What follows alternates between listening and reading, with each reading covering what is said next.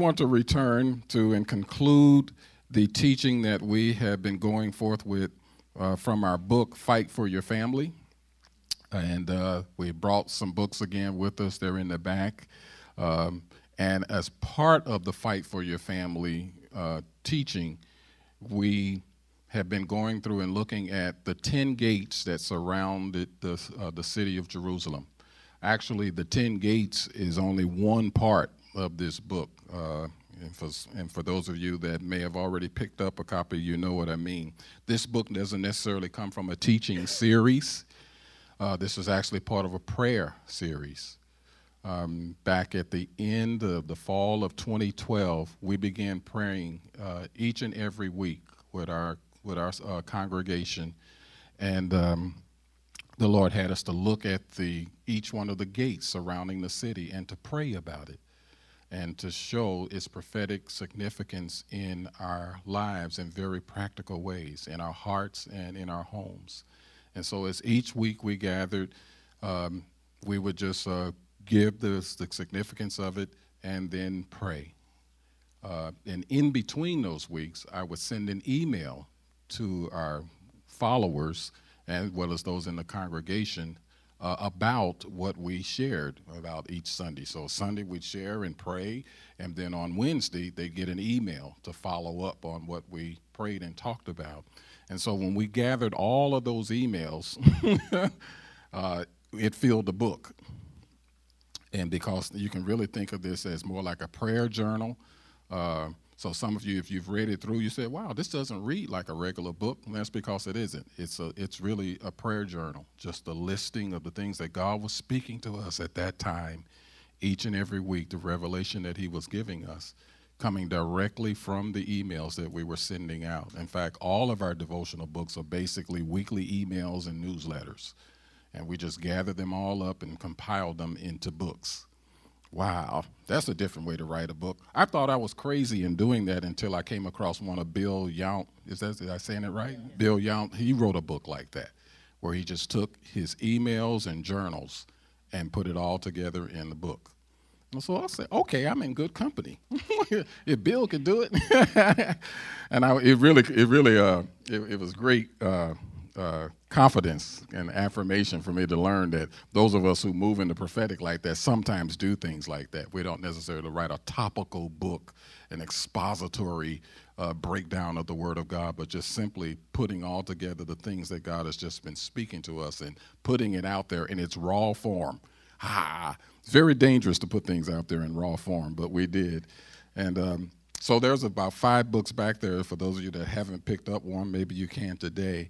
But this is the series that we've been going through almost every time we've come here, and we've made it through 9 of the 10 gates.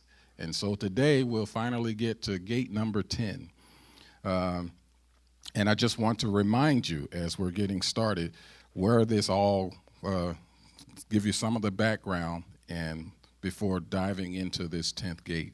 Let's just pray as we get started on this today.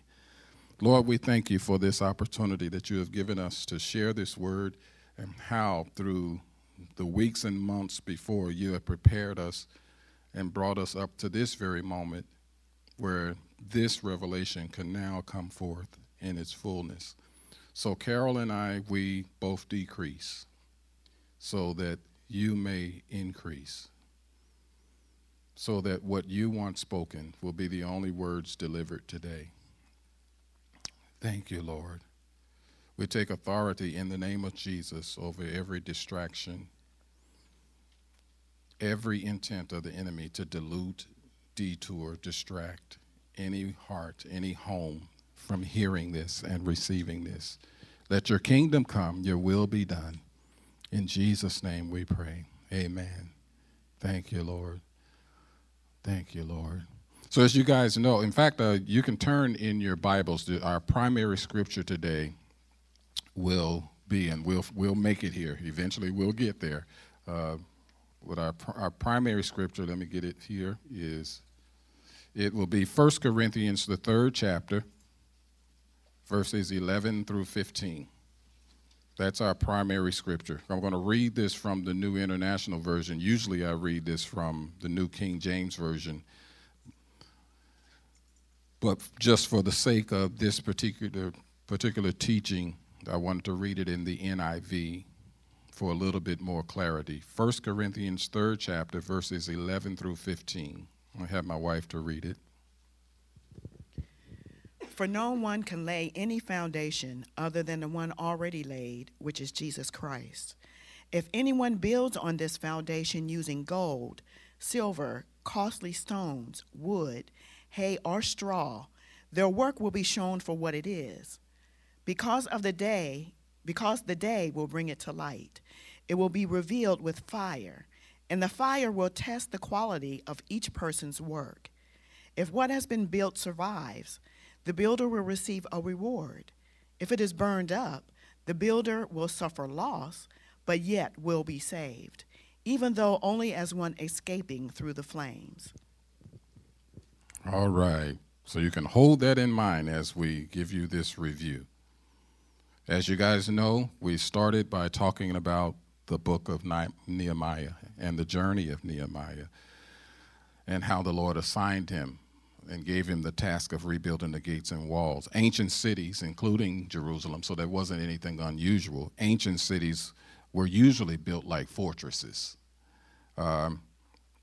in that they were surrounded by massive stone walls with multiple gates. So Jerusalem wasn't the only city built that way. That's how all cities were built. These gates were the weak points in the city's defensive walls, and therefore they were constructed and designed to be as strong as possible. In 587 BC, Babylon attacked Jerusalem.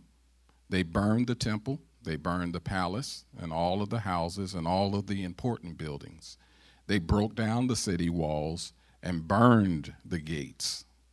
In about 466 BC, that's 120 years later, Nehemiah was one of the exiled Jews in the service of King Xerxes in Persia. Now, the reason why he suddenly talks about Persia is because within those 100 years, Babylon was overthrown by Persia. But still, God's people remained in exile, and some were still in captivity. And so they then came under the service of the Persian kings. Nehemiah learned that the Jews were in Jerusalem rebuilding the temple. Now, the reason why he knew about them rebuilding the temple, that was under the auspices of Ezra.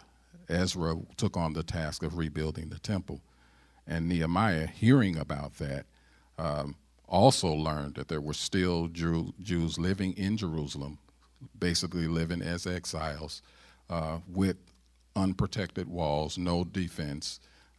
And so many of you know the story. When you read Nehemiah, the first chapter, the first 3 verses, it talks about how Nehemiah came into that knowledge and understanding. In Nehemiah, the second chapter, it gives you the story of how Artaxerxes saw that Nehemiah was down, saw the look on his face. He asked him what was going on. Nehemiah told him. So the king gave him permission, provision, and protection to go to Jerusalem and begin the project of rebuilding the gates and the walls. When you read Nehemiah, the 3rd chapter, it gives a description of the restoration of all of the gates. In the 3rd chapter of Nehemiah, you will see that in verse 1, it talks about the rebuilding of the sheep gate. In verse 3, it talks about the fish gate. In verse 6, it mentions the repair of the old gate. Verse 13, the repair of the valley gate. Verse 14, the repair of the refuse gate. Remember when we talked about the refuse gate? Verse 15, the repair of the fountain gate. Verse 26, the repair of the water gate. Verse 28, the repair of the horse gate and the east gate. And then today we'll be talking about verse 31 of Nehemiah chapter 3, the repair of the inspection gate. Wow. Now, one of the things that happened while they were in this process, you'll find that in Nehemiah, the 4th chapter, it mentions the opposition that they suddenly came up against in deciding to do this. And we find it interesting that here they were pretty much minding their own business. They weren't attacking anybody. All they were doing was rebuilding, restoring what was theirs with the power, the permission, and the protection of the king. Ezra started rebuilding the temple. Nehemiah comes in years later, starts the rebuilding of the gates and walls. And the people surrounding, the nations surrounding Jerusalem began to get upset. Nehemiah, the 4th chapter, verse 7 says, how it talks about how Sanballat, Tobiah, the Arabs, the Ammonites, and the Ashdodites became very angry. And we took the time to explain, and you can go back, you can catch up with Brother Gary and listen back to some of those CDs where we explain the significance, the spiritual significance of each one of those who oppose them. We showed you what type of people group they were coming from. We showed you the demonic spirits that those people groups worshiped. Therefore, you can understand better why they attacked or why they sought out to attack Jerusalem. But it was because of the demonic influence that these people were under. So it wasn't just something that we just came up with when we said that, when we gave you these meanings. These were the actual demon spirits that these people group worship, historically documented.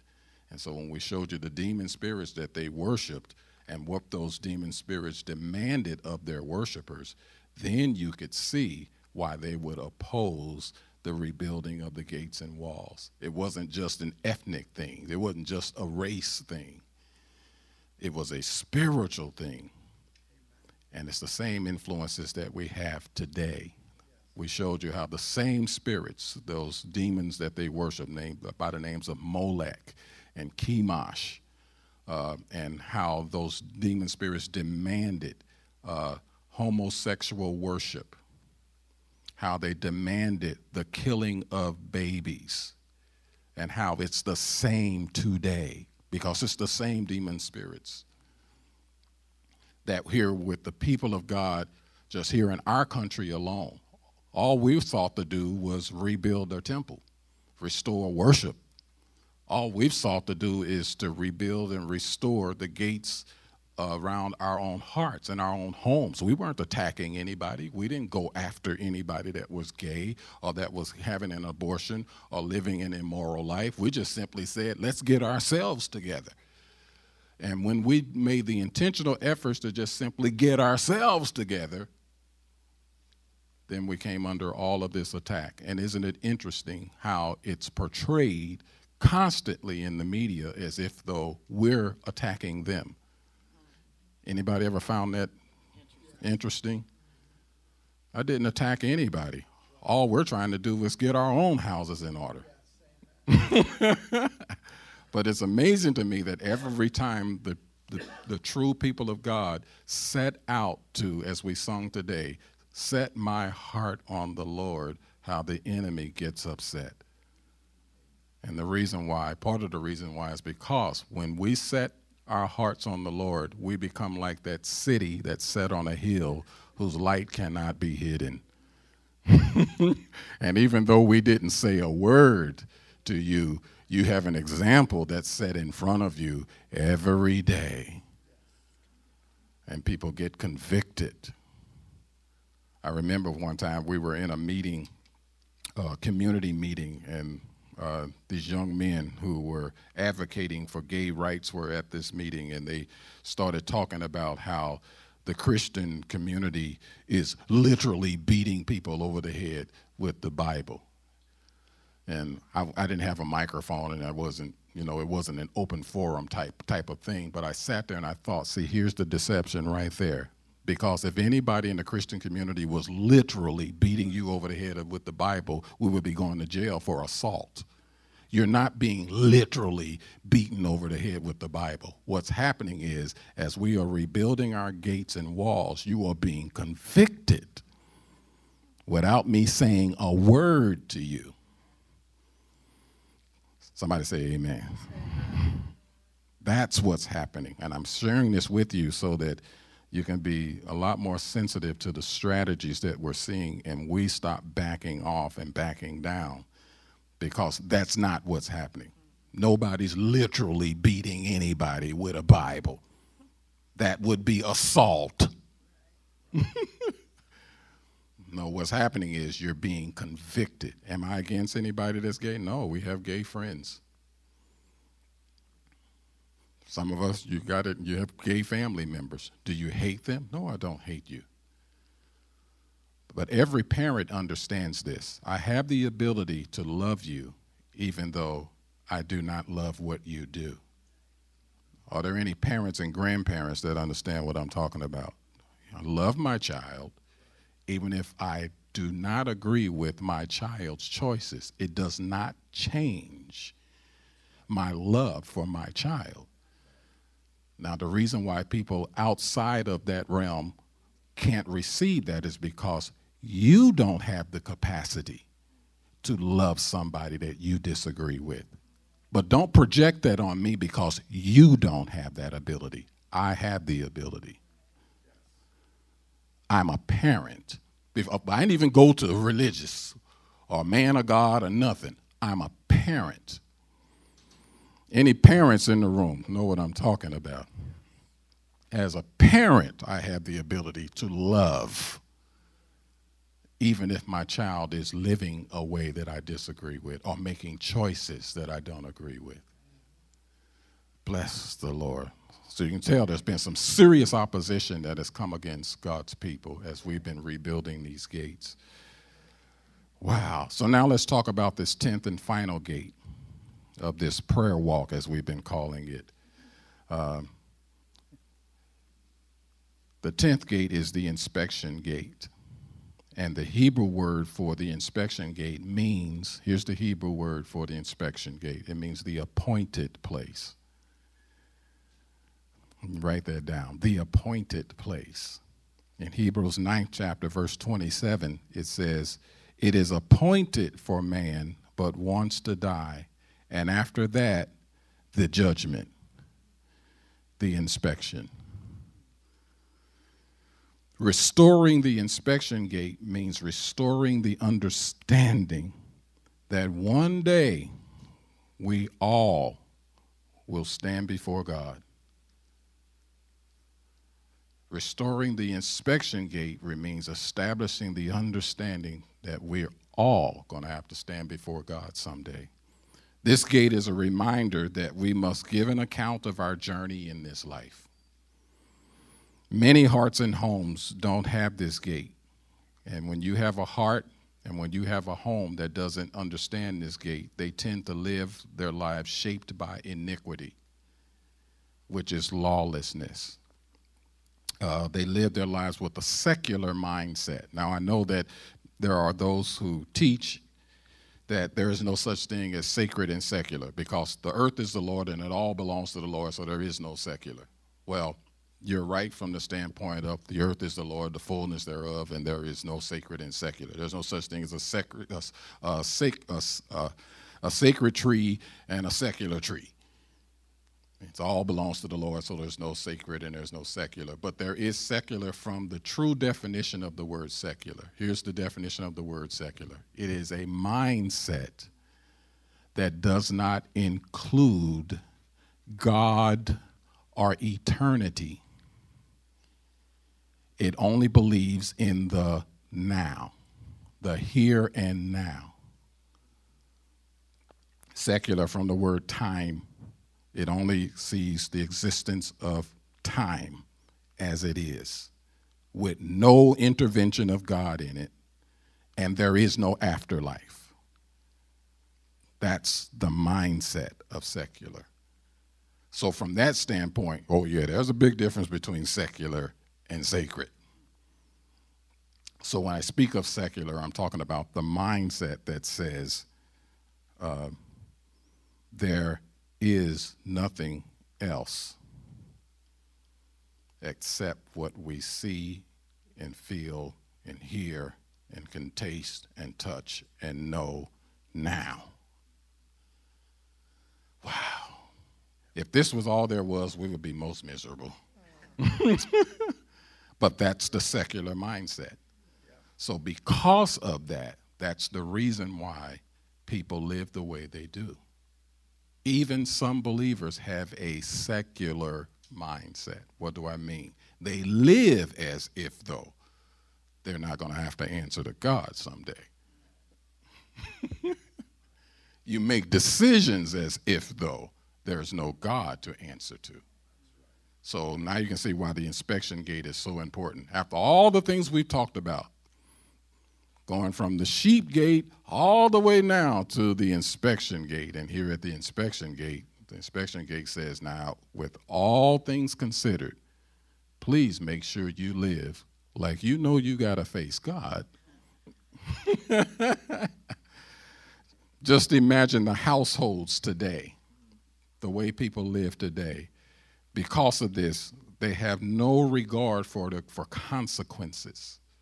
You ever wonder why people make the decisions that they do, especially this up-and-coming generation? Because they have been literally born and bred on there's only the here and now, and do not even be concerned about the consequences of your decision. It is the reason why bullying is at an all-time high. It is the reason why suicide is at an all-time high, because it has filled this nation. Secularism as a mindset. Don't worry about the consequences. Just do what feels good. Do what feels right in the moment. So I don't care about consequences. Wow. So you can see there's a very important gate to have established in your heart and in our households. Listen to this definition. It's no view of life after death. So that's the reason why it's such a challenge today to talk to people about giving their hearts to the Lord and talking to them about sin and talking to them about hell. Because do you know that one of the main doctrines sweeping the world right now is that there is no hell? How could a loving God send people to hell? When the Word of God actually tells us, right, it wasn't really created for us. So he does not send us. I won't get into that right now. I'm just simply talking about the way the secular mind thinks. So when you got a view of an existence that does not even include eternity, or it does not even include consequences for my decisions, then you see why it's so necessary to build this gate, the understanding that you and I will face God one day. However, now comes some good news. For the true disciple of Christ who have established this gate, Scripture encourages them by assuring them that the inspection gate, or the appointed place, is not a place to be feared. It's not a place of condemnation, but rather, as Paul says in 1 Corinthians, the 4th chapter, verse 5, he says, everyone shall receive their accommodation or their praise from God. Now, I want to look at that passage so you can really see what that is. Turn to 1 Corinthians, the 4th chapter. I already have you at 1 Corinthians 3, so just go to 4 and start at the first verse. And I'll have my wife to read that for you. 1 Corinthians 4, verses 1 through 5. Let a man so consider us as servants of Christ and stewards of the mysteries of God. Moreover, it is required in stewards that one be found faithful. But with me, it is a very small thing that I should be judged by you or by a human court. In fact, I do not even judge myself, for I know of nothing against myself, yet I am not justified by this. But he who judges me is the Lord. Therefore, judge nothing before the time, until the Lord comes, who will both bring to light the hidden things of darkness and reveal the counsels of the hearts. Then each one's praise or commendation will come from God. Now, what is Paul saying in all of this? First of all, he's making the point that stewards really have one job, and that's to be found faithful. And we're stewards. We've been given stewardship in our lives as a husband, as a wife, as a mom, as a dad, as employers, as employees. Every aspect of our life, there's something that we are stewarding, or someone like our children, we are stewarding. And the main job, the main emphasis for a steward is to be faithful. Then he goes on to say, but for me, it's a very small thing that I should be judged by you or by a human court. He says it's a small thing because really, being judged by you, that's not the issue. The issue is I'm going to be judged by God. Because in our assessing one another, you may think, I'm a great father. I'm an awesome husband. But God knows what's really going on. So you in your human judgment may say, that guy is great. Or in your human judgment, you would say, what a terrible husband. What a horrible spouse. But because you don't know the counsels in the heart, you and I don't know. Only God can judge that. And that's what's going to be decided by him. So our commendations or our praise will come from God, because he's the only one that can totally, completely, fully, adequately, thoroughly judge. Because God doesn't just simply look at the actions and the deeds on the outside. He's looking at the motivation that's going on the inside. Paul said it's even so, I don't even judge myself, because I can look at myself and say, there's nothing wrong. I'm cool. I don't got nothing. I've got it all. But God can look in the heart. Remember the young man, the rich young guy that approached Jesus and said, I've kept everything. So in judging himself, I'm good. And Jesus said, hey, you got one thing. Go and sell everything and give it to the way God judges. So the way he judged himself, I'm keeping everything. I'm doing everything. But when Jesus looked at him and said, you got one thing. Yeah, one thing. Anybody ever had God do that to you? Go, one small thing.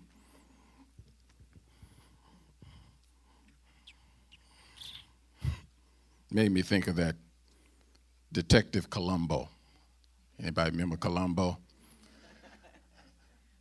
And they always said, one more thing.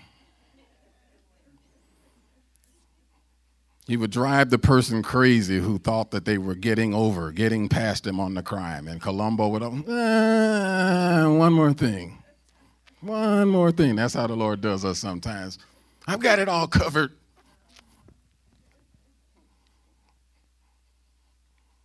And Holy Spirit Detective Columbo goes, one more thing. That's what Paul is referring to here. The inspection gate gives us insight regarding the place for receiving rewards and acknowledgments for that faithful service, though, and that's also what he's referring to. For those of us who are believers, we don't have to be afraid of the inspection gate, because God sees this as a place where I will now be able to give commendation and even reward. Now comes something that's very interesting. In 1 Corinthians 3, verses 8, it says, now he who plants and he who waters are one, and each one will receive his own reward according to his own labor. Look at that, 1 Corinthians 3, 8. Now go back to the 3rd chapter. Look at the 8th verse. I don't know if you've ever noticed that, because a lot of times we put the emphasis on one plants, another waters. God gives the increase. But look at what he says here. 1 Corinthians 3:8. Now he who plants and he who waters are one. They're one, but then he says, and each one will receive his own reward according to his own labor. That's what the inspection gate is about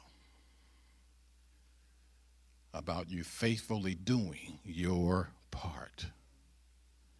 Did you know that the Bible actually mentions 3 different judgments are going to take place? There's a judgment of unbelievers, there's a judgment of believers, and the Bible mentions a judgment of the nations. Wow. I would have to take a week to go through all 3. But for now, I just want to focus on the judgment of believers. And the reason why I don't want to talk about the judgment of believers because I'm talking about the rebuilding of this gate in your heart and in your home so that you're not building from a foundation even of fear. Romans, the 14th chapter, verses 10 through 12. You can just write that reference down, but I'll read it to you right now, just a part of it. Romans 14, verses 10 through 12, and part of that verse reads, "For we will all stand before God's judgment seat." Then goes on to say, "So then each of us will give an account of himself to God." 2 Corinthians 5:10, which we just read. "For we must all appear before the judgment seat of Christ." 2 Corinthians 5:10. "For we must all appear before the judgment seat of Christ, that each one may receive what is due him for the things done while in the body, whether good or bad." Now, in this context, it's clear that both scriptures are referring to believers. This isn't talking about the judgment of unbelievers. These were letters that were written to the church.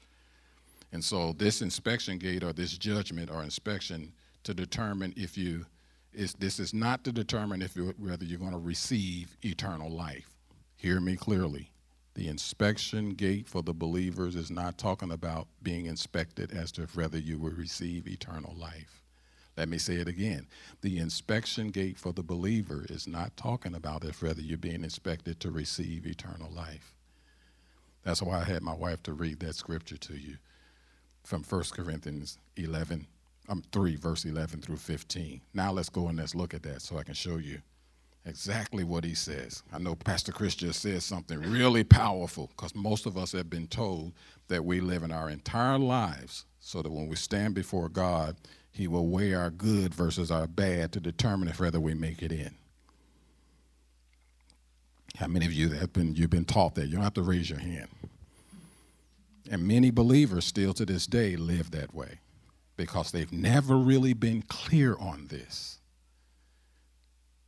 They prayed the sinner's prayer, but they still live their lives in fear of the day I die and the day I stand before God, because I'm not quite sure if whether I'm going to make it. So that's why we took the time to read that opening scripture. So I want to read it again. 1 Corinthians 3rd chapter, starting at verse 11.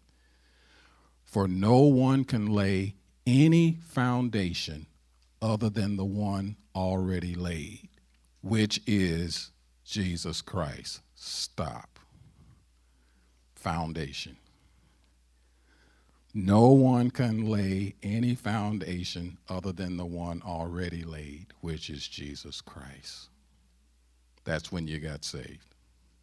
The foundation of Jesus Christ. And you can't lay nothing else. There's nothing else. Now, here is the process.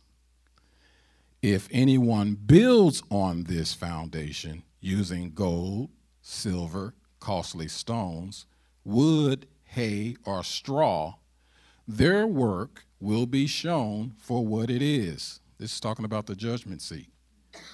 This is what's going to happen at the judgment seat, because the day, what day? The day you stand at your inspection. Notice what we started off with. The foundation, Jesus Christ. Then he starts talking about building on the foundation. What are you building? It's the life you're living in your stewardship, in our obedience, in our service to the Lord. You're either building with gold, silver, costly stones, or wood, hay, or straw. because the day will bring it to light. We're going to bring what to light? What you really built with. Remember what Paul said? That's why I read that to you. Paul said, I can look and say, I'm doing fine. Well, I'm looking at your heart. Because there's a whole lot of stuff that you think you're building in service to me.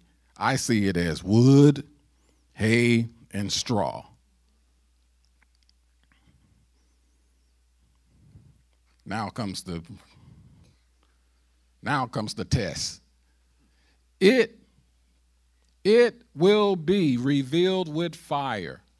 And the fire, listen, and the fire will test the quality of each person's work. The fire will test the quality of each person's work. Why isn't this talking about what it takes to get into heaven? Because our works will never get us into heaven. So he would not be testing our works to decide if we're getting into heaven, because none of our works gets us into heaven. This is talking about the inspection of our works that have been built on the foundation of Jesus. He's now talking about our service to him, our obedience to him, our stewardship over what he gave us to manage after we got saved. Isn't this wonderful to hear today?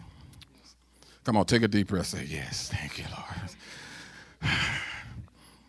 I can't tell you what it did for me when I had this scripture finally explained to me, because I had always thought this was talking about if whether I'm going to make it into heaven or not.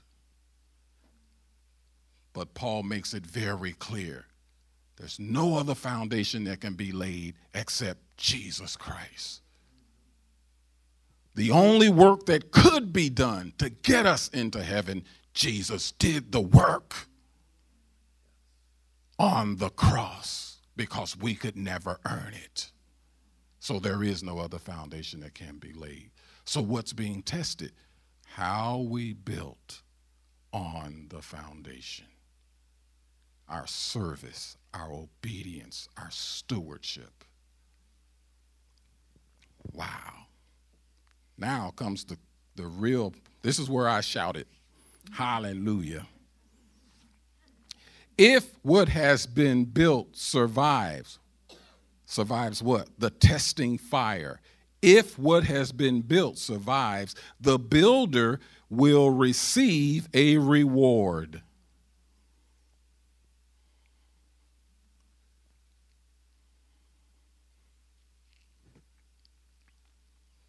Now, the struggle that we have is that we've all been told that heaven is a reward.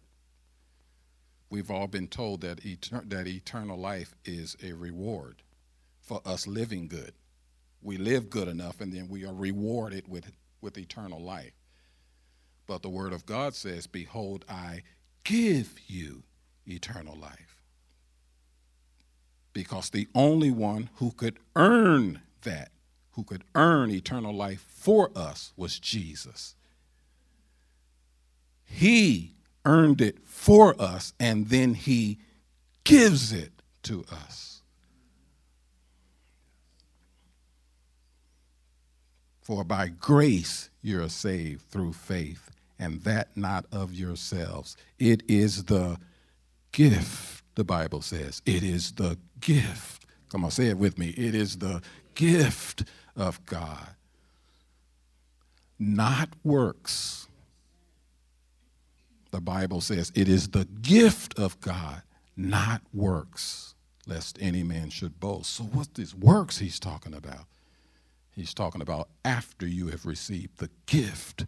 And now the gift lays a foundation in your life. And now from this point on, you are to obey him, serve him, be a good steward over what he gives you.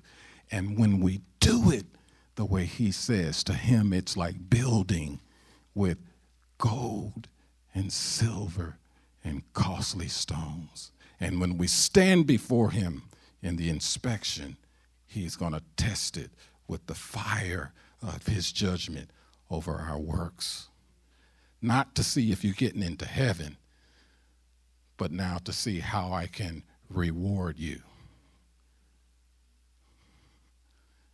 Because eternal life is already yours.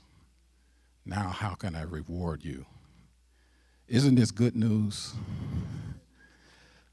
I know this is a bit meaty today, but this is the kind of teaching that will free you for the rest of your life.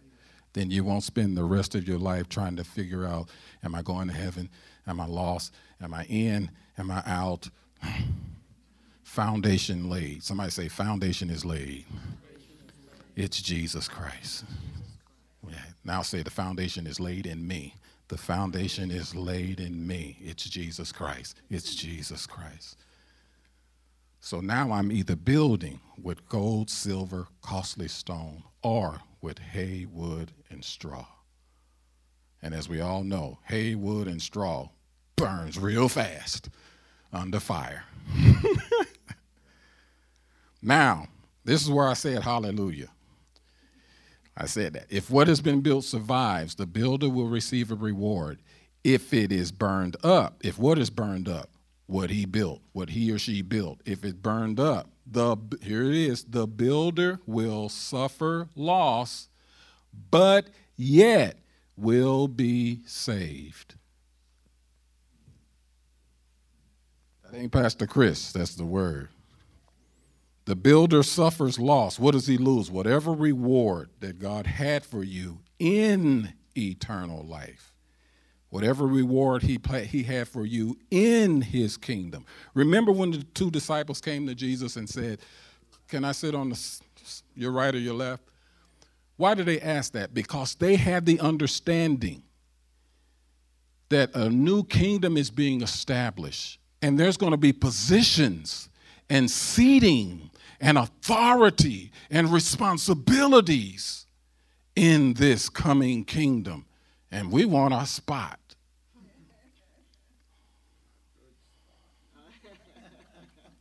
And you know what Jesus said? You know the story. Jesus said, can you drink the cup that I'm going to drink? Yeah, we can do it. Yes, we can do that. And he said, you will drink of the cup.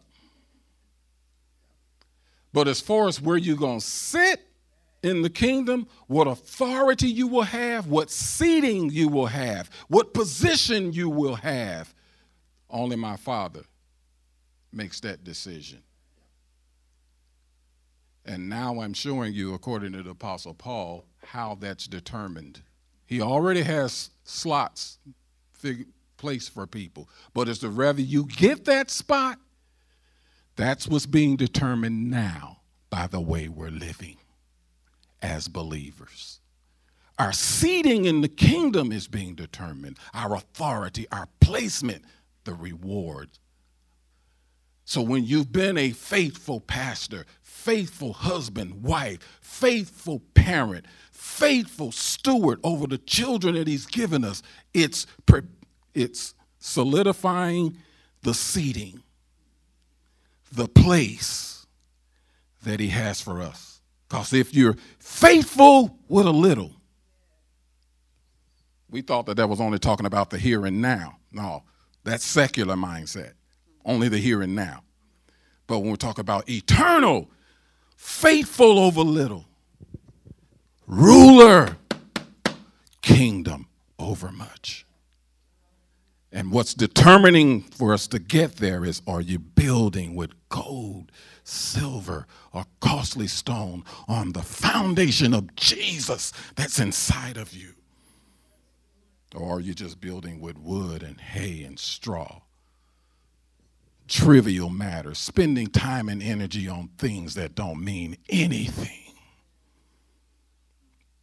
And the proof that it won't mean anything is when we stand at the inspection and he sets his fire on it and it poof. And we see from scripture, he says, you're still saved. But I don't want to stand before God and have all of the stuff that I lived and did in this life to just burn up in my face. Why? Because have the Lord say, I had planned for you to be in this seat. Did you know God's preparing us to judge nations, even as judging angels? It's like, I had a judgment seat for you, but you couldn't handle the assignment that I gave you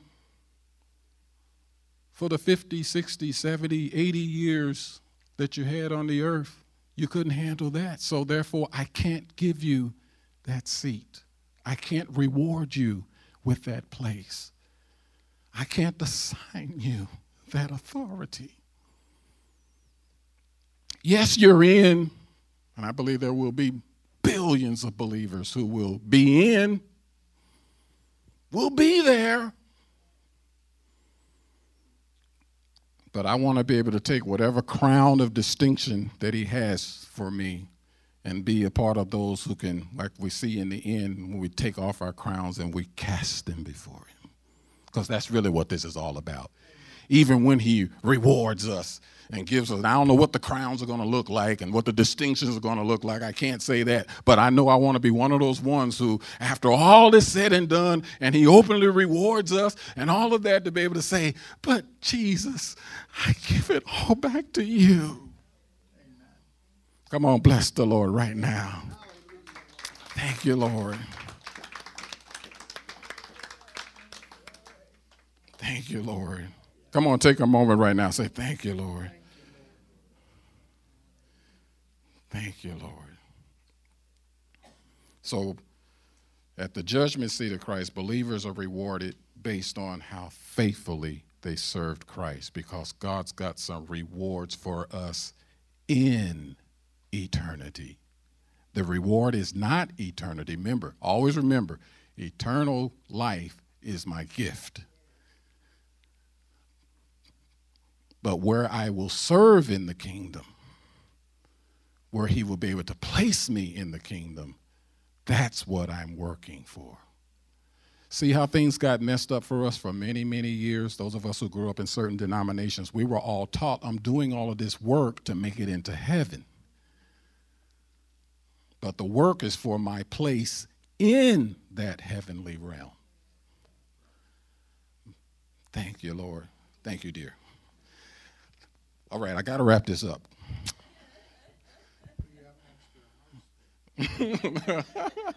We really don't. Oh, bless the Lord. So now I want you to turn with me to, these are our final, I'm on the last page too. Say, praise God, he's on the last page. 1 Corinthians 9, verses 24 through 27, and 2 Timothy 2, 3 through 5. Let me say it again. 1 Corinthians 9, verse 24 through 27, and 2 Timothy 2, verses 3 through 5.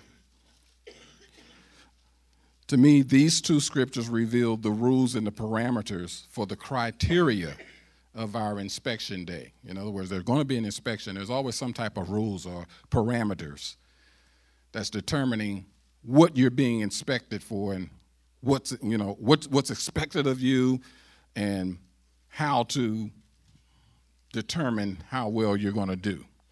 1 Corinthians 9, verses 24 through 27. I'm going to let my wife read this.